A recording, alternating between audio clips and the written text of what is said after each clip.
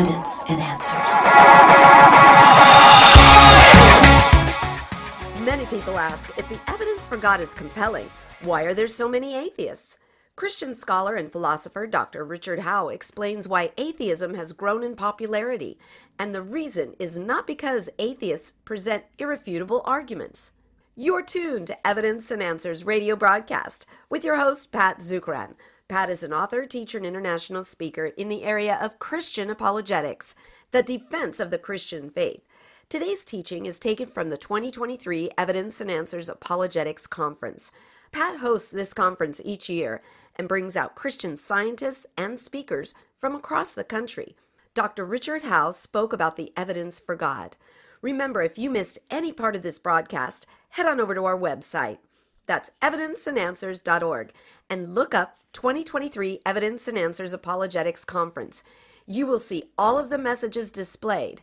Now let's get right to part 2 of Evidence for God. Generally, that is, the scientific arguments, avoid trafficking in the technicalities of academic philosophy, which are less familiar than the general categories of the sciences. In my experience, like when I've heard Dr. Ross speak, we've been together at many conferences, and other scientists, Fuzz Rana, for example, at Reasons to Believe, and they can get into the technicalities of their respective sciences, but they're also able to get to the sort of punchline at a lay level, and then if you want the technicalities, they'll give you, here's where you get the paper, that kind of stuff. But you could at least understand, or at least I think most of us can understand it at that sort of lay level. And then if you want to delve deeply, that's pretty much impossible with some of the philosophy. Even the stuff that's just the categories are so unfamiliar. If somebody said, well, Richard, give me Aquinas' argument for God's existence. Well, then I'm we got to talk about act and potency, substance, accidents, essence, existence, essay, all these kind of classical Greek philosophical terms. By that time, the guy's over there like that going, well, I forgot what I asked. I don't think I want to know. Now, what are some of the weaknesses? Well, in my opinion as a philosopher, without further argument, the arguments by and large don't prove that the cause of the universe still exists. Now, there may be some, since I made this slide, that do that. But in my experience, the Kalam argument proves, at least at the time that it was a cause of the universe, it existed. But whether it still exists today, you would give supplemental arguments to do that. Without further arguments, they do not demonstrate that the cause of the universe is God, at least in the classical theism. Where's David at?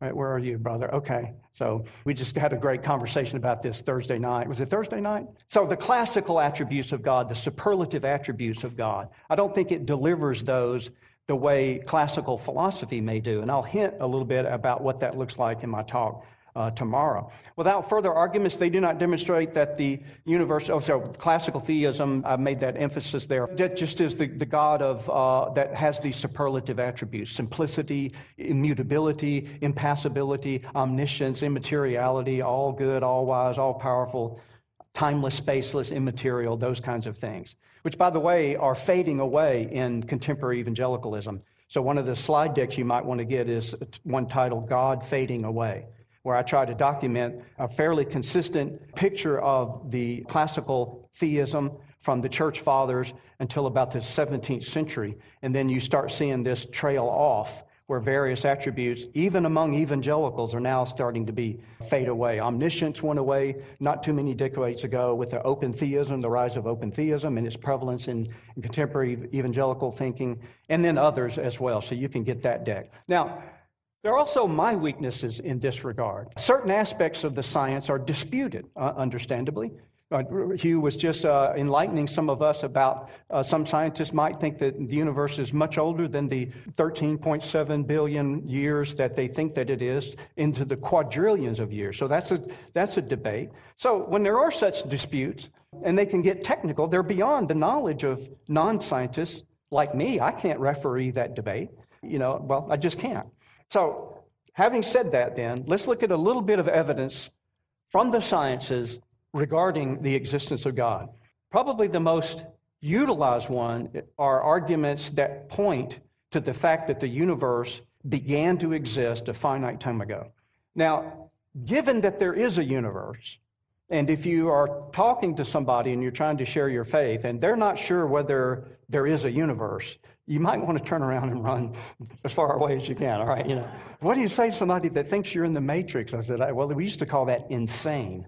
when people weren't sure whether they were or weren't in the Matrix. So as a philosopher, I resent the fact that once the Matrix came out, a whole bunch of people thought they were starting to do philosophy.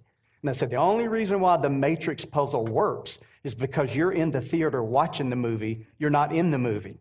And the fact that you're in the theater watching the movie is already proven that you're not in the Matrix. But anyway, that's another. But given that there's a universe, then it either has a beginning or it doesn't. If it has a beginning, it's either caused or it's not.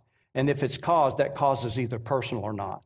Now, the person who brought this argument really to the forefront in recent decades is a hero of mine, William Lane Craig. In his book, The Kalam Cosmological Age, there you go. James and you and Dr. Craig are like this, aren't you? And that's his James way down here. And this is Bill Craig, and I'm not sure who this guy is, but whatever, how he got there. You'll probably see a more modern cover there from Whiff and Stock. And so he formulates a syllogism: the universe began to exist. Whatever begins to exist has a cause. Therefore, the universe has a cause. So let's take these one at a time. The universe began to exist.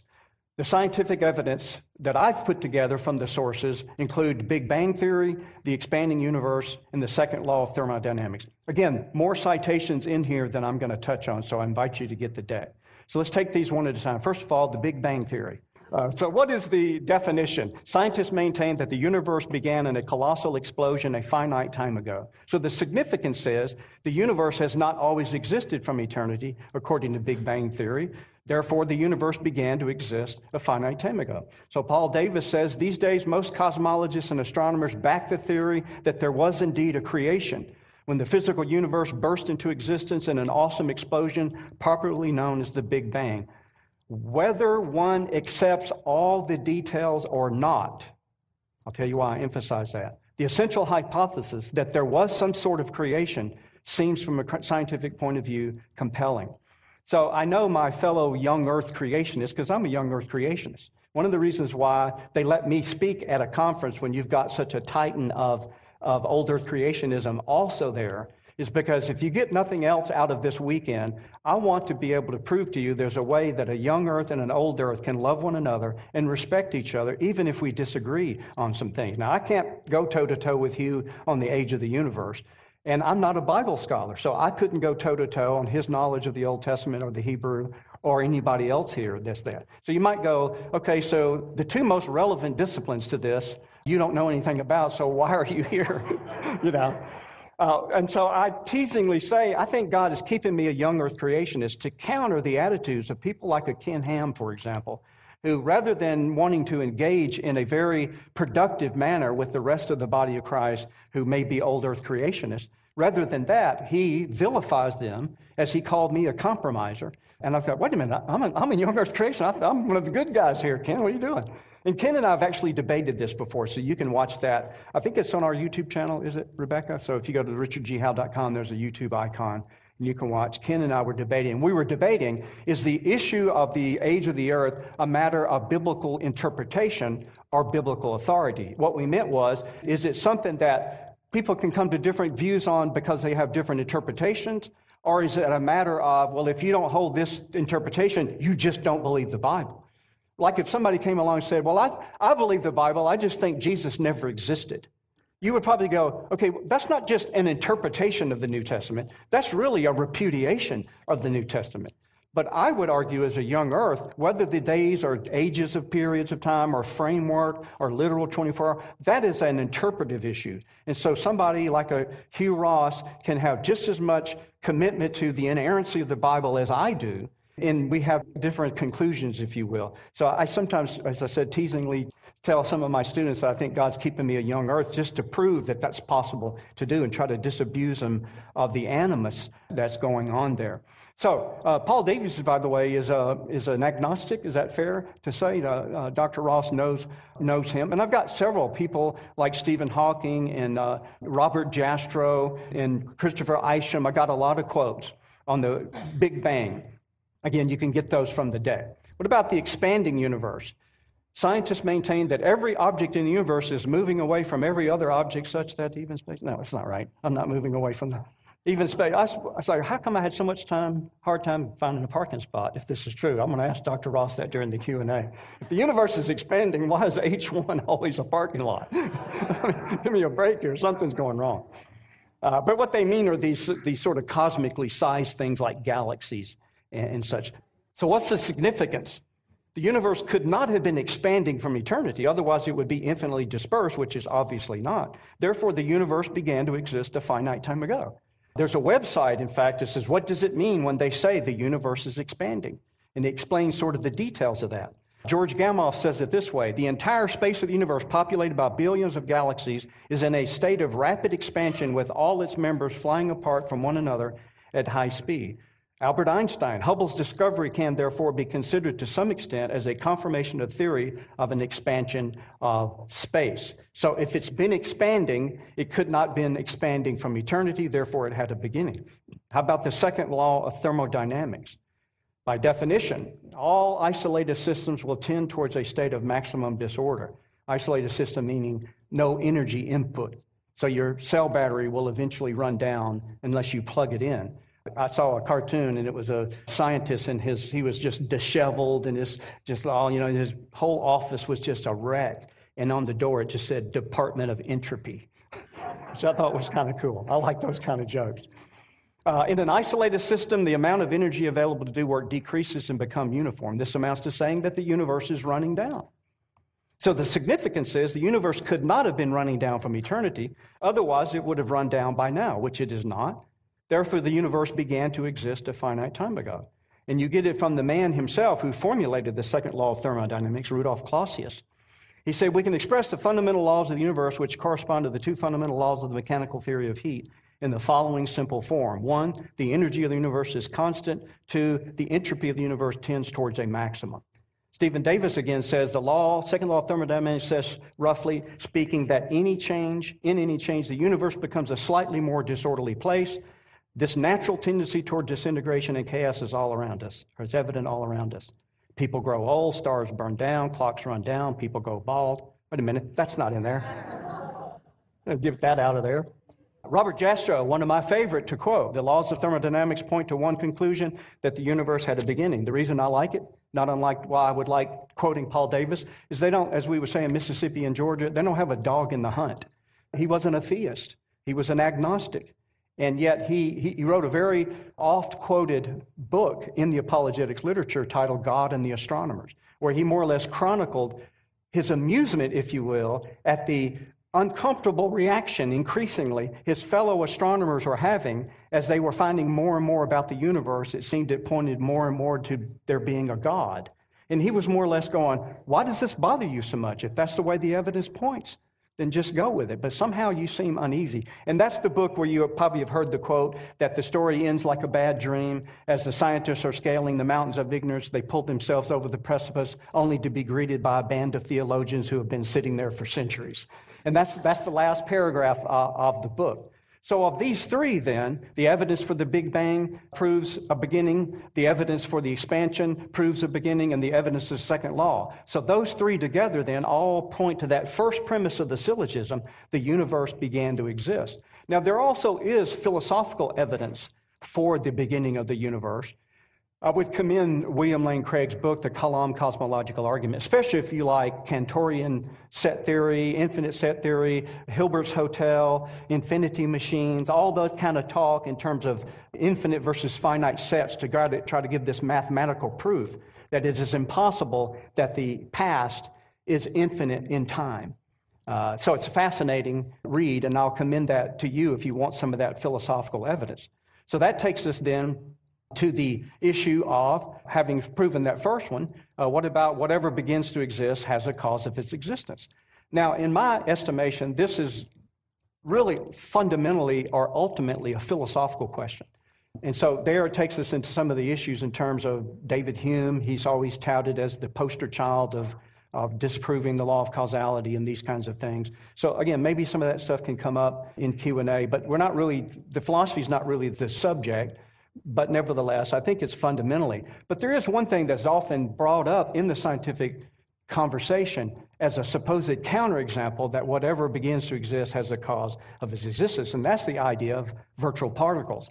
The claim is that physicists have observed that certain particles arise out of the quantum vacuum.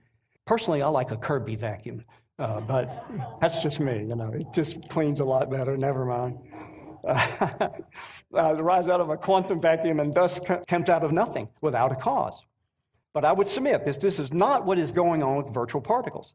They are not counterexamples to the claim that whatever begins to exist has a cause. A couple of appeals to authority. John Barrow and Frank Tipler in The Anthropic Cosmological Principles say it this way. The modern picture of the quantum vacuum differs radically from the classical and everyday meaning of a vacuum, nothing. The quantum vacuum states are defined simply as local or global energy minima. The quantum mechanical vacuum is not truly nothing. Rather, the vacuum state has a rich structure which resides in a previously existing substratum. In other words, there's a certain preconditions for even the virtual particles to do and be what they are, in terms of the antecedent states of this quantum theater, if you will. Mark Nowacki says that the quantum vacuum is very different from the void of Newton. The quantum vacuum is a soupy morass of energy and particles in constant flux. And virtual particles derive their existence from the surrounding quantum gumbo. That's why I wanted to use, I just like that expression, quantum gumbo. It's great with a white rice, by the way. So whatever the full causal account of virtual particles might be, it is clear that their arising is not the case of something coming into existence out of nothing. And by the way, I know very little scientists, and Dr. Ross can enlighten us if he knows some, that would want to pay the price of giving up the law of causality in order to avoid the conclusion that the universe had a cause. Why would you want to pay that high a price since you basically just undermine the ability to do science at all? In fact, you really undermine the ability to make argument. I think in a very real sense, an argument, the conclusion is caused, if you will, by the premises. But if causality is nothing, then basically any conclusion could follow just as easily from any set of premises and it wouldn't matter. But if the fact that you think logic has some type of causal relation, intellectually speaking, already then is a tacit commitment to these causal relationships and the law of causality. So given the syllogism then, we've discovered then the universe has a cause of its existence. Now, more might need to be said in some context as to what is the cause, but at least it seems like it has to be immaterial, timeless, and spaceless, since it's the cause of matter, time, and space. And Dr. Ross goes on to say, and there's several other attributes that follow. So if it's got a bill, and it's got white feathers, and it quacks and stuff, it's probably a duck, okay? That's the argument. And so you have to ask yourself, how could there be scientists like a Richard Dawkins, who's not an astronomer, but it's the same principle, could look the incredible complexity of the biological world right in the eye and not connect the dots that there is a God. As self-serving as it is to say, I think part of the explanation of what is it that makes Richard Dawkins exist is the influence of toxic ideas that have been seeping into Western civilization for several centuries, so that now people can stare right into a starry sky and not connect the dots because they've been so deleteriously influenced by bad ideas, i.e. Philosophy. And so sometimes I'm in a situation and you wonder, well, how does Richard Dawkins come about, or this kind of atheist? And it might seem self-serving as a philosopher for me to tee up that question. And so I give this example that I call the OSHA example. OSHA, is the Occupational Safety and Health Administration. So suppose a worker falls off a scaffolding in a factory warehouse and gets injured, and so OSHA shows up. And so they go, well, why did this guy fall off the scaffolding? Do you think OSHA would be satisfied if the warehouse foreman said, gravity? That's why he fell off. No, oh, gravity, thank you very much. And click that box, and thank you, sir. And like, no. I mean, sure, gravity explains every fall, but what OSHA was looking for is not what causes falls in general, but why did gravity prevail in this instance, where the strap's not working right? Did he not get trained or whatever? In other words, gravity prevails where it ought not. So when I ask, well, what creates the kinds of people like a Richard Dawkins who can be a consummate scientist and still not connect the dots? People will say, well, because of sin. Yeah, I know. Sin is the reason why everything is wrong, okay? I understand that. But why did it prevail in this situation? with this brilliant thinker who is a consummate scientist and still doesn't get it. Something else, I think, has to explain it. Somehow, intellectually, the straps were worn or were removed or something. So as James indicated when he graciously introduced me, my area is Thomas Aquinas. And Aquinas gives an argument, which I'm not going to give now because we're doing scientific things, but he shows his argument has nothing to do with whether the universe began to exist. His argument for God's existence is completely indifferent. Even if the universe was eternal, it would still need a cause that is God. And that's what his argument tries to do. Now, he's not indifferent to whether the universe began to exist. He just happens to think it's merely a matter of faith. The Bible tells us that the universe began, and that was good enough for him. So he didn't really bother with any kind of philosophical arguments in that regard. All right, so what about the question of design in the universe? God has caused design in the universe. I have a presentation that you can get titled The Design Argument, Aquinas versus Paley. Some of you are probably familiar with Paley, the famous watchmaker argument. Well, I've discovered, and others have helped me discover, how many people confuse the two arguments, and they think, and I like both of the arguments. I'm not denigrating Paley's watchmaker argument, but it is not at all Aquinas' teleological argument. They're just completely different arguments. But I started scouring the internet just to see, and almost without exception, everybody that I could find that talked about Paley's watchmaker always connected it to Aquinas. And then we find it first in Aquinas, and I go, it's not Aquinas at all. If you're interested in the differences between the two, then I invite you to get the slide deck, the design argument, Aquinas. And maybe verses is not a right way to say it, because I like both of the arguments. So what are we to say about design? I only have just a few minutes here. So let me just hint what the design would look like in terms of the scientific evidence. Because you can see the design of the universe in things like how the universe is fine-tuned for the existence of life. In fact, Dr. Ross gave a summation of that, hitting the highlights Thursday night. And a lot of the University of Hawaii students were there, and a lot of medical students were there, and it was just a wonderful night. And just left us all going, oh, we want some more about this, because he's able to give a lot of details.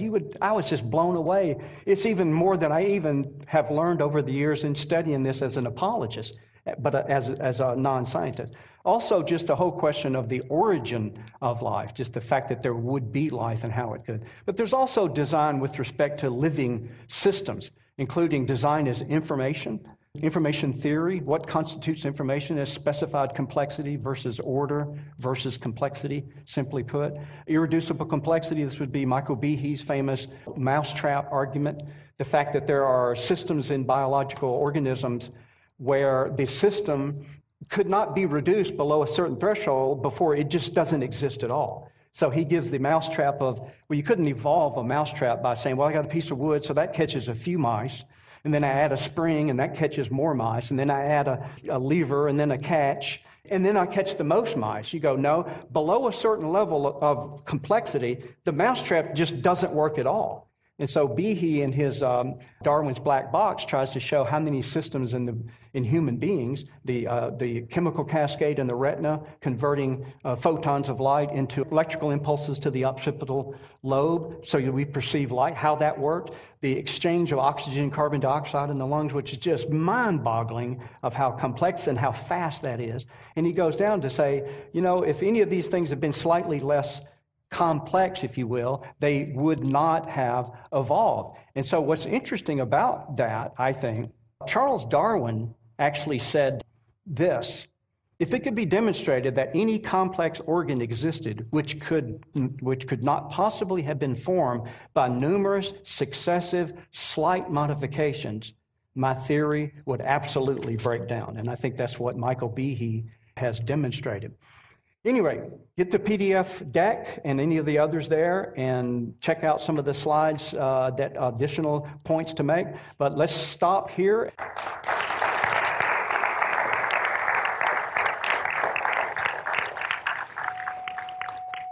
Thank you, Dr. Howe.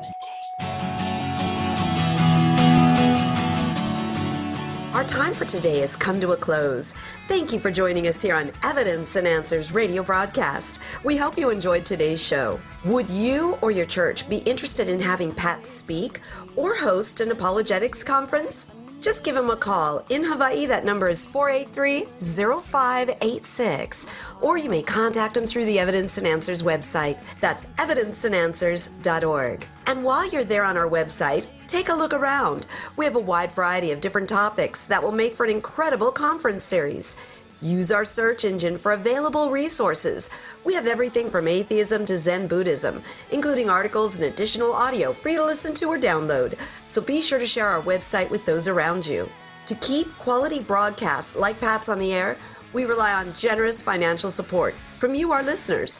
For the opportunity to partner with us, you can find a link to donate on our website. That's evidenceandanswers.org. Evidence and Answers would like to thank one of our sponsors, the Honolulu Christian Church. If you don't have a home church and are looking for a great place to connect and grow in Christ, check out the Honolulu Christian Church. For service times, log on at honoluluchristian.org. Join us again next time on the air or online as we provide compelling reasons for faith in Christ. That's Evidence and Answers with Pat Zukeran.